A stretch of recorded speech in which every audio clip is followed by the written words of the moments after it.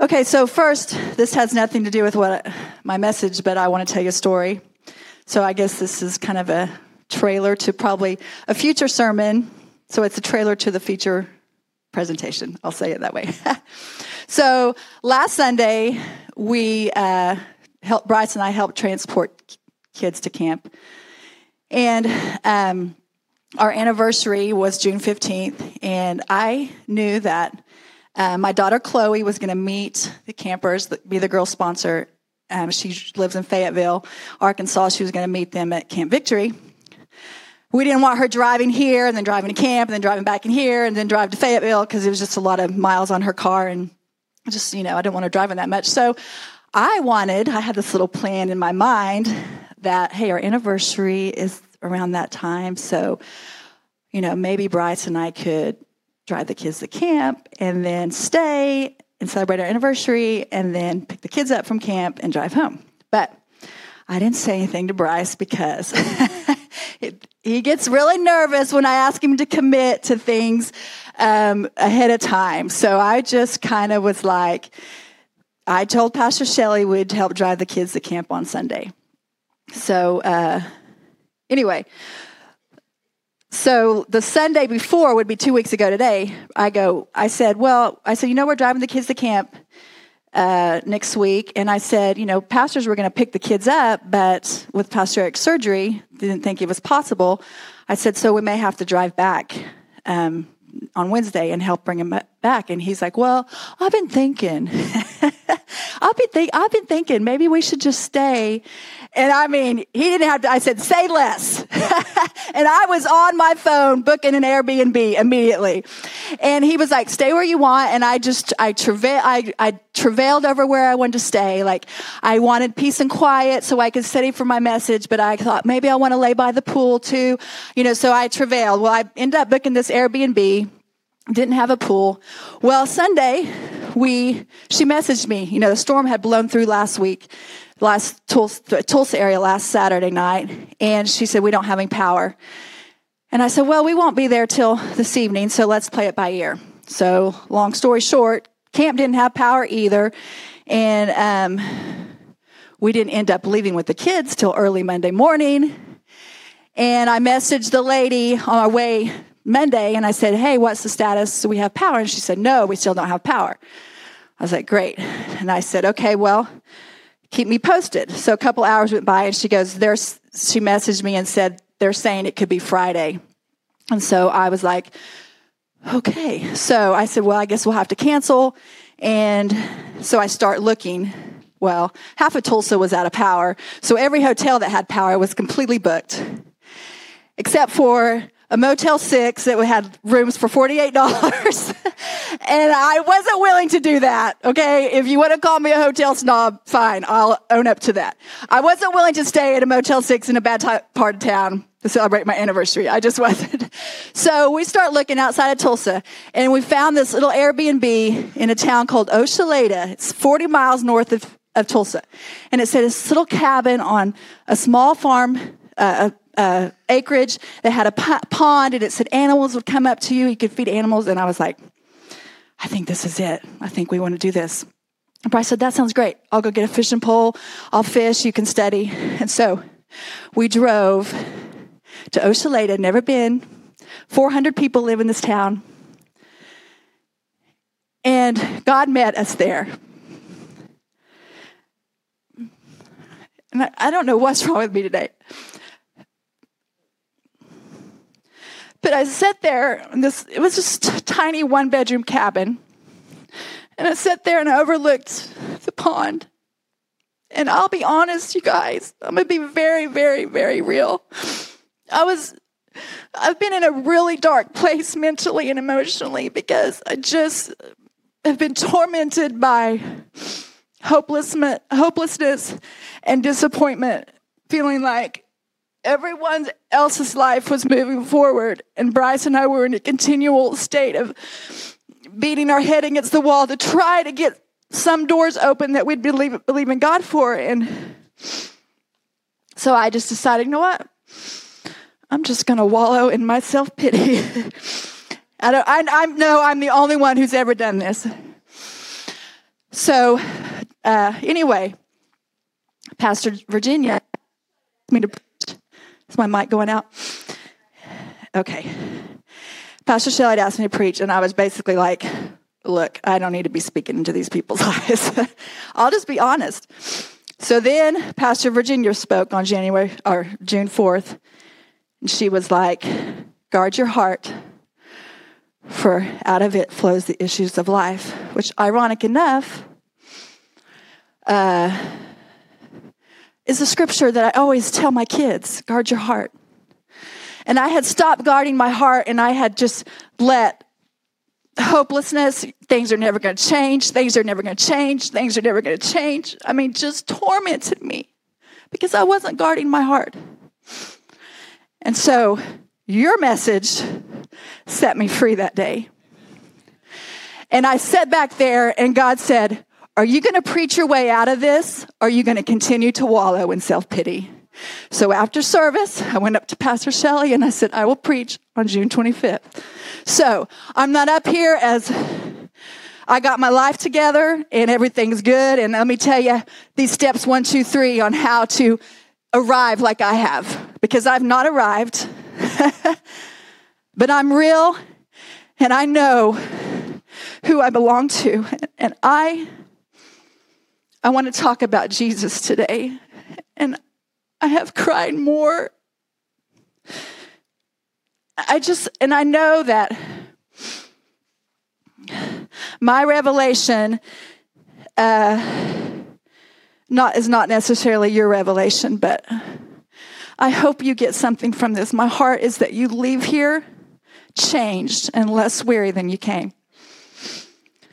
Anyway, back to my anniversary story. God did something, and I was looking at that pond, and he reminded me of a dream, a vision that I had when Bryce and I were in our 20s. We fixed up to go to this event, and I had this vision, and I'm not going to share it because it's not time to share it yet, and I had given up on that. And God said, will you believe me again? And I said, yes, sir, I will. I will believe you again. So, storms in our life. The storms in Tulsa redirected Bryce and I's stay, but we ended up exactly where we needed to be. And that's a word. Yes, it was a pain, and it was pain for thousands of people in Tulsa. But I'm telling you, he takes the storms of our life and he redirects us. They may push us into a different path, but they cause us to end up exactly where we need to be. So close your eyes while I read this verse. Just focus on this, please. Come to me, all who are weary and carry heavy burdens, and I will give you rest. Take my yoke upon you. Let me teach you, because I am humble and gentle at heart. And you will find rest for your souls. For my yoke is easy to bear, and the burden I give you is light. Come to me. I'm going to have to grab a Kleenex. Come to me, all who are weary, all who are carrying burdens, and I will give you rest. The Amplified says, come to me, all who are weary and heavily burdened by religious rituals that provide no peace, and I will give you rest, refreshing your souls with salvation. Take my yoke upon you and learn from me, following me as my disciple, for I am gentle and humble in heart, and you will find rest, renewal, blessed quiet for your souls. For my yoke is easy to bear, and my burden is light. You know, Jesus was talking to a generation who had been taught the law. If you've ever read the Old Testament, the book of Leviticus, the law that they were required to follow It was burdensome and heavy. I mean, one stumble of your toe and you became unclean, and you had to separate yourself until the priest made you clean again, till you slaughtered an animal and made yourself clean again. I mean, there were so many different kinds of offerings. Offerings for intentional sin, offerings for unintentional sin. I mean, people were constantly trying to follow the law. That was heavy and burdensome. They could not do it. They proved to us it could not be done. So Jesus is coming, and he's saying he came to fulfill the law and to usher in grace. And he's saying, I have an easier way. He was saying, yoke up with me. The law is too heavy. It's too much of a burden. So he's saying, surrender to me and my way. And we are not yoked up to the law anymore. But here we are 2,000 years later, and we are yoking up to so many different things. The world system, constant competition, constant work harder, build yourself, build your empire, a self-made system, accumulating debt, consumerism. I mean, people, it's just thrown at us constantly. Political partisanship, sin, hunger for man's approval, pain and hurt and disappointment of this life. These are all things that we yoke up to, and it's creating, what is it creating? It's creating very weary souls. Weary, tired, and broken souls. So Jesus is standing here today, and he's saying, come to me. All who are weary, all who carry heavy burdens. What is burdening you today? What burdens are you carrying? Mothers, are you worried about your kids? Husbands, are you worried about how you're going to provide for your family? Are you marriages that are in a vicious cycle of resentment and bitterness? Young adults who are struggling with identity and purpose. There's so many kinds of burdens that this world is carrying. So I ask you, is your soul tired? Are you tired from worry and disappointment and fear and anxiety? I found myself yoked up with disappointment and hopelessness. When we yoke up with Jesus, he says, my yoke is easy. That doesn't mean life will be easy. I don't want you to confuse that. And yoke, like they had two oxen and they would yoke them together. And a lot of times they had a younger ox. They would yoke it up with an older, more experienced ox that would teach the younger ox how to plow the fields. Because they were yoked together. The young ox could not escape. He was following the bigger ox. Wherever the big ox went, he went. If we yoke up with Jesus, Jesus is teaching us how to plow our fields. He's teaching us how to sow seeds. He is teaching us. We have got to be yoked up to him. The verse says, let me teach you. Let me teach you. Jesus wants to teach us how to go through the hard things in life. And it just, I just feel like we have to get back to the main thing. It's not bad. Dude, please don't misunderstand me. It's not bad to believe God for things. It's not bad to want miracles and want blessings and desires of your heart. Those things are not bad. But if you put that above Jesus, it's when we get things construed and out of place. We have to seek his face before we seek his hand. So let's go to John chapter 4.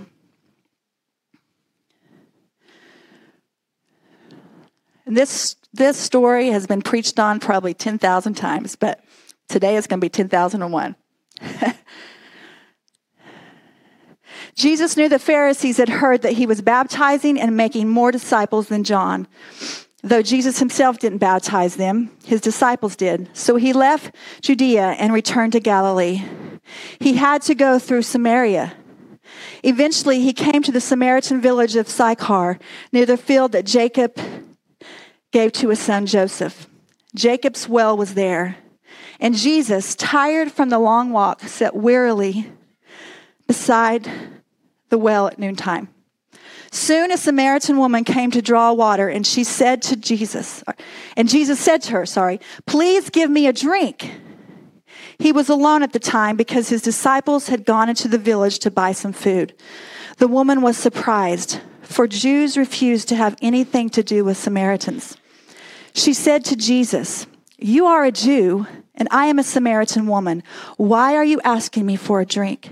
And Jesus replied, "If you only knew the gift God has for you and who you are speaking to, you would ask me, and I would give you living water." "But sir, you don't have a rope or a bucket," she said, "and this well is very deep. Where would you get this living water? And besides, do you think you're greater than our ancestor Jacob, who gave us this well? How can you offer better water than he and his sons and his animals enjoyed?" Jesus replied, "Anyone who drinks this water will soon become thirsty again. But those who drink the water I give will never be thirsty again. It becomes a fresh, bubbling spring within them, giving them eternal life." "Please, sir," the woman said, "give me this water. Then I'll never be thirsty again, and I won't have to come here to get water." Jesus said, "Go and get your husband," Jesus told her.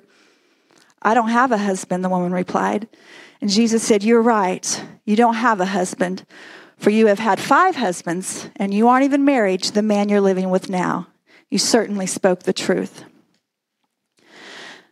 So I know you've all heard this story, but I want to point out some things that the Lord spoke to me and ministered to me about through this story. So in verse 4, it says, he had to go through Samaria. He had to go. Well, we've always heard that the Jews despise the Samaritans. But do you know why? It goes back to 2 Kings when the northern kingdom of Israel was exiled because they weren't following God's rules, the law, and the northern kingdom's capital was Samaria, and it fell to the Assyrians. So the intermarriage between the Assyrians and the remaining Jews resulted in a mixed race called the Samaritans. And the pure Jews hated this mixed race because they felt that their fellow Jews had betrayed their people and nation by marrying and having children with foreigners. So most Jews, they hated Samaritans so much. Samaria was right in the middle between Judea and Galilee. Most Jews would travel the long way around to get to Galilee or Judea. They would not go through Samaria. But Jesus, it says, I think it's interesting that it says he had to go through Samaria. He had to go. Why did he have to go? He had an appointment with someone that he knew he had to be at.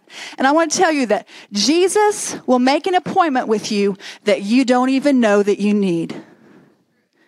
He will make an appointment and he will show up and completely change the path of your day. He is making appointments with your kids. He is making appointments with your spouses. He is making appointments with family members. He is making appointments that you know nothing about. And he is going to go through the darkest places. He's going to go through the despised places to keep that appointment.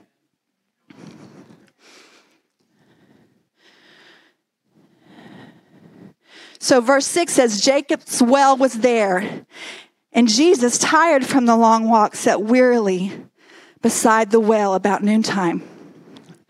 Jesus got weary too.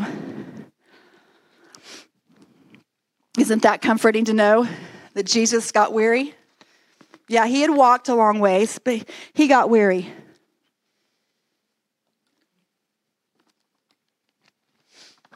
Jacob's well was on the property originally owned by Jacob. Wells were almost always located outside of the city along the main road. And twice each day, morning and evening, women came to draw water. Here was Jacob's well, and this is just a little side note. Jacob's well was providing for generations future generations. It had provided for generations to come, generation and generation. What are we doing? What kind of well are we building that will provide for generations to come? And I've been thinking about this a lot lately. Some of you may not know, but I'm expecting my first grandchild by the end of this year. My son got married a few months ago, and he did not waste any time. But I've been thinking about that. What well are we digging that my children's children and their children can come to and find refreshment, can come to as an oasis? What are we building? And I'm not talking about physical empires. That's part of it. But what kind of spiritual well are we digging that our future generations can come to and find refreshment? Because I'm telling you, there is a generation of young people that desperately need the living water that Jesus has to offer. Desperately, more than any other generation. I say this young generation, my college kids, their generation, my middle schooler, dear Jesus, the middle school is a wild west if I've ever seen one. Kids in the 6th grade, they don't know what gender they want to be. They don't know if they like boys or girls. I mean, they decide on a whim what they're going to do because they just want to be loved. What kind of well are we digging to serve future generations? But let's go back. Jesus was waiting there at noon, knowing full well that the tradition and the schedule was women came in the morning and they came at noon. In the evening. They didn't come at noon. But he showed up at noon. Why would he show up at noon? Because, go back to that appointment. He knew he had an appointment with someone. Jesus will show up at unexpected times, at unplanned times, at times that don't make sense to anybody else. He's waiting on us. So verse 7 and 8, it says, soon a Samaritan woman came to draw water, and Jesus said to her, please give me a drink. He was alone at the time because his disciples had gone to the village to buy some food. So a lone woman coming at noon. Why did she come at noon? When every other woman in the village came in the morning and the evening, why did she come at noon? Because she was embarrassed and she was in shame. She came at noon because of shame. She wanted to avoid people. She didn't want to hear the whispers. She didn't want to see the pointing fingers. She didn't want to feel the judgmental stares, the looks of disapproval. She was yoked up with shame, and it was weighing her down and keeping her in hiding. You know, shame is different than guilt. Let's talk about this just a little bit. Shame makes us direct our focus inward and view our entire self in a negative light. And feelings of guilt, they result in a concrete action for which we accept responsibility. So guilt causes us to focus attention on the feelings of others, how we've hurt others. Shame causes us to focus our attention on ourselves. So, for example, someone got super drunk and showed up late to work the next morning because they couldn't get up and go to work. So a shame-prone person would say, I'm a loser. I can't get my life together. Why would I do that? I just don't know why I can't do anything right. Why would I do that? I'm such a loser. I'm never going to be better. I'm never going to do something different. I'm never going to get out of this. A guilt-prone person would say, man, I really messed up. I feel really badly because I inconvenienced my coworkers. And then they take action to recompense what they did wrong, to bring restitution. But guilt will cause us to, I feel bad. I messed up. I yelled at you. I said that I shouldn't. I apologize. Will you please forgive me? Shame causes us to go into a downward spiral of self-hatred and loathing, worthlessness, defeat. Shame entered earth at the fall of man. Adam and Eve ate the tree of knowledge, and what happened? The word says their eyes were opened, and they felt shame at their nakedness. And immediately they tried to hide from God. So shame causes us not to just hide from others like this woman was doing. She was going in the heat of the day to draw water because she was hiding from others because of her shame. Shame causes us to hide from God. It's a dark, dark place to be. This is where this woman is. I want you to think of it from her point of view. She was so full of shame. She was hiding. And there's so many easy ways to hide it in today's world. I mean, you can hide behind your social media page. You can portray a life completely different than what you're living. It's true, right? You can hide behind Netflix. Turn on a show, binge watch it. I don't have to think about anything else because I have one episode after another just keeping me in hiding. Kids are hiding. Sometimes we hide behind our own kids in our homes, in our education. We hide behind our education. We hide behind our gifts and abilities. We're just the woman at the well who came at noon to avoid the others. It may look different, but if you're hiding behind social media, you're just like the woman at the well. We avoid so much of life, and we avoid hiding by others. We avoid others by hiding. So shame is an internal conflict, and it's very damaging. It is a nasty voice that tells us we're no good, worthless, a loser. There's scientific studies. Science. Take spiritual things out of it, but just science for a minute. I read a scientific study that showed that shame will lead you to depression, anxiety, even disease and sickness. Autoimmune. A lot of autoimmune disorders are caused by shame. Think about it. You hate yourself so much, you feel so ashamed, you hate self-loathing. So what does your body do? Autoimmune starts attacking itself. I'm not saying that is every case, but if you suffer from autoimmune, ask God, is there shame in me? Is there a part of myself that I hate so much that's causing this? The woman was crippled with shame, but then she met Jesus. Jesus was there waiting for her, and you know what? She couldn't hide from him because he showed up right when he knew she was going to show up. Now, I think it's interesting that John points out that Jesus was alone at this time because no respectable Jewish man would have been talking to, number one, a Samaritan, and number two, a woman with her reputation, and especially, number three, at a public place. So Jesus was breaking all kinds of social constructs and rules in this incident. He didn't come for water. He came for her. She was the reason he traveled through Samaria while it was against the Jewish norm. She was the reason he broke social protocols. He went against the acceptable conduct of the day to meet her at the well. Jesus will meet you at the well. Jesus will meet you at your time of hiding. It may not be shame for all of us.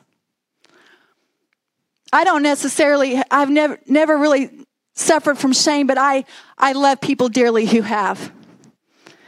And I've seen how it affects them. But maybe we're struggling with anxiety and worry, with anger, addiction, whatever you've yoked up to.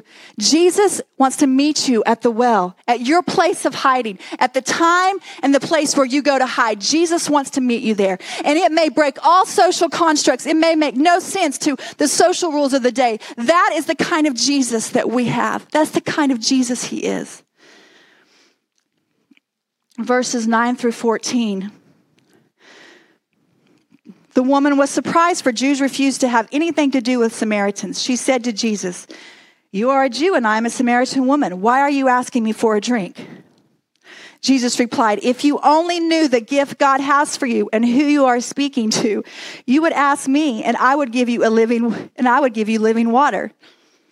But sir, you don't have a rope or a bucket. And she said, and this well is very deep. Where would you get this living water? And besides, do you think you're greater than our ancestor Jacob, who gave us this well? How can you offer better water than he and his sons and his animals enjoyed? Jesus replied, anyone who drinks this water will soon become thirsty again, but those who drink the water I give will never be thirsty again. It becomes a fresh, bubbling spring within them, giving them eternal life. So the Greek verb for springing up that's used in this translation is halomai. And it's never used for inanimate objects, such as water. It's only used when applied to a living creature or a person. It means jumping or leaping up. This is the only time it is used to be applied to water. So it is a living water. Living water. We cannot wrap our human minds around it, but it is alive.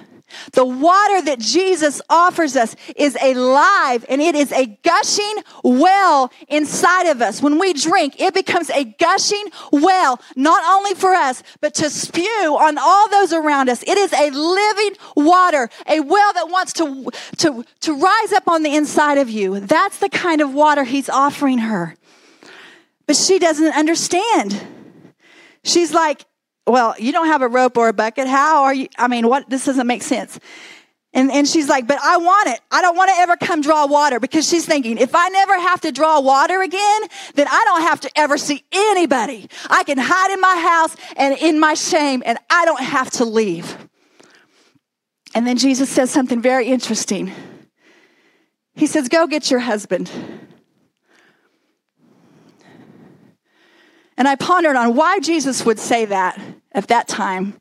She's like, yeah, give me the living water, because I don't want to come here and draw water. She's still thinking he's talking physical water. And he says, go get your husband. And then she was like, well, I don't have a husband. And then he just kind of, reads her mail. Kind of what we fear some prophet's going to do. And you don't have a husband. In fact, you've had 5 husbands, and the man you're married to now is not your husband. You know what he was doing? A lot of times we read this and we think, well, he was pointing out her sin. But I read it a different way. He was pointing out her thirsty soul. Because she had just said, oh, give me this water. I don't ever want to come draw water. And she was still in a physical frame of mind. And Jesus reminds her, you are thirsty in a way that you don't know how to quench. But I do. I know how to quench your thirsty soul. He doesn't only point out her sin. He points out the why. Why she is sinning, why she is living in sin, why she has been married 5 times. You guys, I mean, that's unheard of in today's world. But back then, 5 husbands and then living with someone, I mean, we would even be like, okay, guys, get your act together. If you can't make 5 marriages work, I mean, he points out her sin, but he points it out in a way to say, this is why you need me. This is why you need the living water, because your soul is thirsty. You can't do it on your own.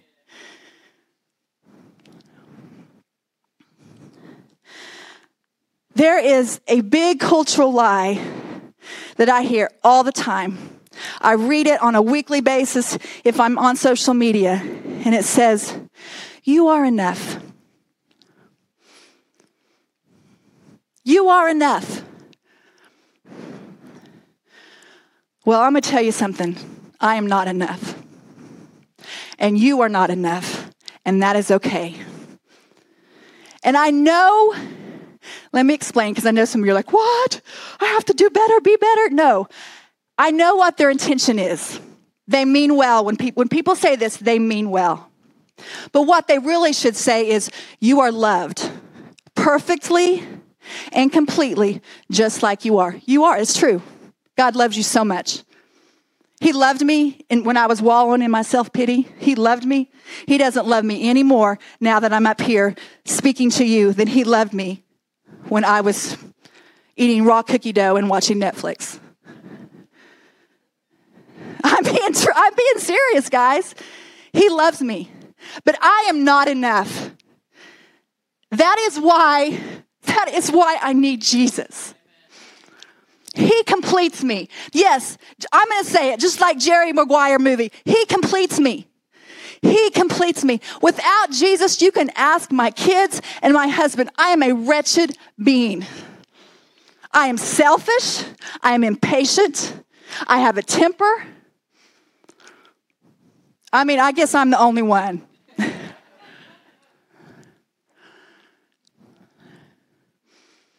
You are not enough, and you never will be. That is why God sent Jesus. That is why Jesus was at the well at noon, because he knew that woman was not enough. Her soul was thirsty, and she couldn't figure it out. She couldn't figure it out. She had gone from man to man to man to man to man to man to try to figure it out, to try to quench this thirst inside of her that God alone can quench, that God alone can satisfy. There is a gaping hole in all of us that can only be filled with Jesus. You guys, I'm serious. What Jesus did on the cross, he completes us. But without that, we will never be enough. We will never be enough. I mean, humankind is depraved and wicked when we are left to our own devices. We will do anything to feed our flesh, to satisfy our needs. I'm telling you, I could tell you some stories. My son Cole just graduated from nursing school. Some of these stories I cannot share from the pulpit because it just shows what mankind will do to feed their flesh and to try to quench their thirsty soul. And then they end up in the hospital for it. But a few weeks ago, I was on the phone with him, and he was kind of going through, I was kind of talking him off the ledge because he was super stressed about school and about finances and just about a lot of things. And he said to me, he goes, but you know what? He said, I cared for a 26-year-old woman who was dying of cirrhosis of the liver today. And he said, it changed my perspective. And I thought, 26, and she already has cirrhosis of the liver from drinking. Do you know how much a 26-year-old has to drink to have cirrhosis of the liver? Her soul is thirsty.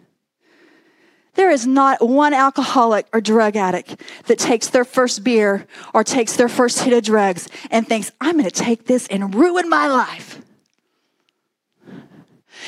There is not one porn addict that watches this and goes, I'm going to destroy my marriage with this. No. We get in a place where our souls are thirsty and we feel so much hurt and we feel so much emptiness that we reach for whatever we can find in that instant to try to fill ourselves and to quench that thirstiness on the inside of us. And then we're trapped. And then we find ourselves in a hospital with liver failure at 26 years old. 26. Jesus is the answer. And we have to be like Jesus if we want people to know that he is the answer. It's not enough for him to be the answer for me. Yeah, it's enough for me. But is that really what we're here for? Is just so that I can take care of myself? Well, I'm covered. I believe in Jesus. You guys, there is a world out there hurting that desperately need the answer of Jesus. He is the only real solution. He is the only real answer. And this time is going so fast. When Jesus points out here sin, he's pointing out the why. And why don't we start doing that? When we see people in their sin, we question, but why are they doing that? It may change the way you view people. Why are they doing that? Maybe you don't know they were abused as a child, and that's their coping mechanism. Maybe you don't know that they're married to a big jerk, and that's their coping mechanism. Ask yourself why. When you see someone why are they destroying their lives like that? Ask yourself, but why? Why are they doing that? Because their souls are thirsty. So Jesus stands before her later on in chapter 4. When he points out her sin, she tries to change the subject. She's like, oh, well, you must be a prophet. But tell me why. Tell me why Samaritans say you can worship here and we're supposed to. She tries to change the subject because she feels awkward. Oh, this man just pointed out everything I've done. I feel awkward. Let's change the subject. But he just keeps on. And in verse 25, she says, I know the Messiah is coming, the one who is called Christ. When he comes, he will explain everything to us. Then Jesus told her, I am the Messiah. He stands before her and he says, I am he. I am the one you've been looking for. I am the one who can quench the nagging thirst in your soul. I alone can satisfy. I alone can heal your wounds. I am the way. I am he. He's saying this. I am he. So you know what she does? In verse 28, it says, the woman left her water jar beside the well and ran back to the village telling everyone, come and see the man who told me everything I have ever done.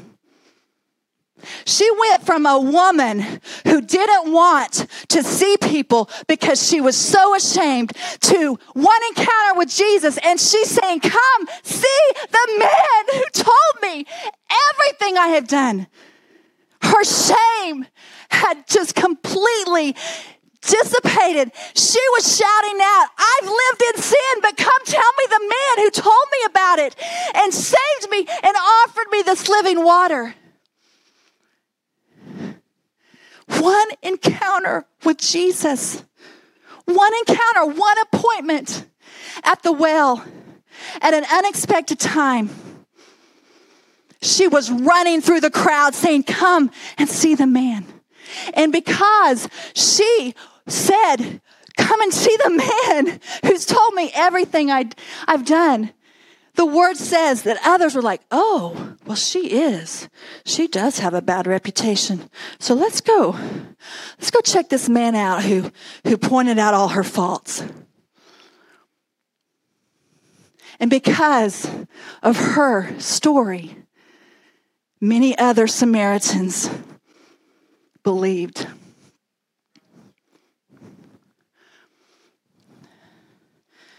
I'm almost done. But it's interesting that she left her water jar.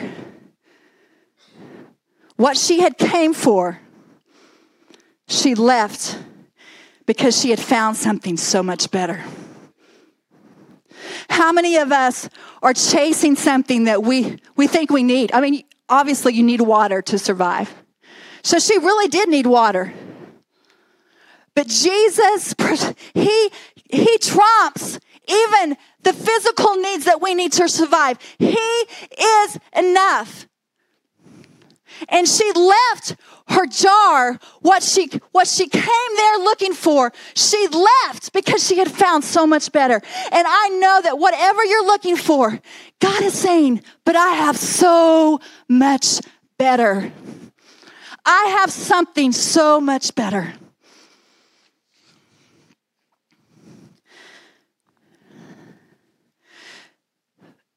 Finally, in verse 40 through 42, it says, now we believe, not just because of what you told us. These are the people, the other Samaritans, talking to this woman at the well.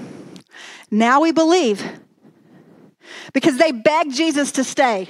I skipped over that part. When they heard about this man who had read this woman's mail and changed her life in an instant, they saw the change in her, and they said, oh, please, Jesus. They begged him to stay in their village. And so he did, and it says they are telling this woman, now we believe, not just because of what you told us, but because we have heard him ourselves. And now we know that he is indeed the Savior of the world. I can experience Jesus all day long. And I can tell you about my experience with Jesus.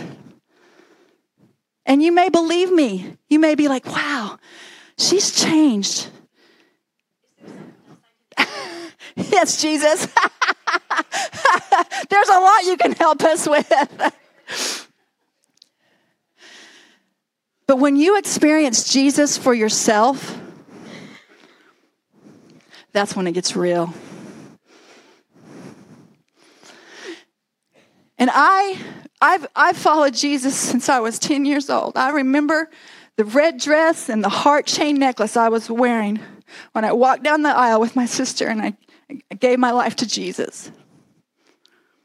And I felt him then. And I've walked with him every day of my life. Have I made bad choices? 1,000%. But I've always came back to him. I've always known he was there. I've never walked away and turned my back on him. Have I ignored his voice? Yeah. I've experienced Jesus. But I want others to experience him for themselves. Maybe, I know I'm preaching to the choir. I know most of you have experienced Jesus. But let's get back to a place where we are in awe of what he's done for us. Because you know what? He does not owe us one more thing. Jesus does not owe us a thing. He already did his job. He paid the price. If God never answers another one of my prayers, Jesus is enough. If God doesn't ever do another thing for me, Jesus is enough. And I committed to, about a year ago, I committed to that, Jesus, you're enough. And I got away from that because God did not move on my timetable. And so I thought, because I had a timeline in my head. Okay, I realize now, hindsight, I didn't know I was doing this at the time, but I thought, okay, Jesus, you're enough. But this better happen by a year from now, and so I found that year mark creeping up, and I just started falling apart. He's bringing me back to my first love. Jesus was my first love besides my dad. Jesus was my first love, and he's bringing me back to that. Why do you think we sing about Jesus today? Because Jesus is enough. If he's not enough, nothing ever will be. And yes, I want you to pray and believe God and ask him for things because he's a good, good father and he gives us the desires of our hearts. I'm not saying that stuff is bad, but I want to get back to a place where we are seeking his face instead of his hand. And if he doesn't do anything for me, he's done enough. He saved me from my wretched self. Come to me, all who are weary and carry heavy burdens, and I will give you rest. In closing, I have a song that I want Justin to play. I've asked him to play, and it's called Take It to Jesus. And I just want you to, it's 4 minutes long. I just want you to use this song, during the song, just whatever you're carrying, whatever is making you weary, whatever burdens you're carrying, I'm asking you to encounter Jesus today. He is here. He wants to set you free from shame, from condemnation, from worry, from the what ifs and the if onlys. If only I had done that. From the regret. Oh my gosh. Regret is a big one. Jesus wants to set you free. Will you let him set you free? Let's take it to Jesus this morning. Let's play this song. And if you want to come up here, fine. If you want to stay at your seat and just worship, let's take it to Jesus today. Jesus, you are so good. You are everything we need. You alone satisfy us. You alone can remove the burdens and the weight of this world.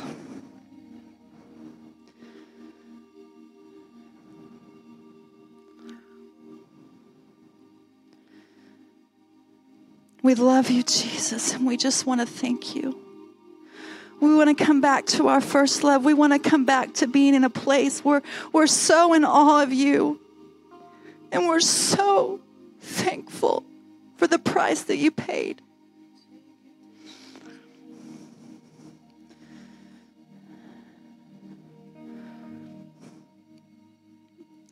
I have to give it to Jesus every single day. Those thoughts, big, ugly emotions, jealousy and anger, big, ugly emotions, I have to say, no, Jesus, I'm giving this to you. I know I ran over time, and I'm sorry, but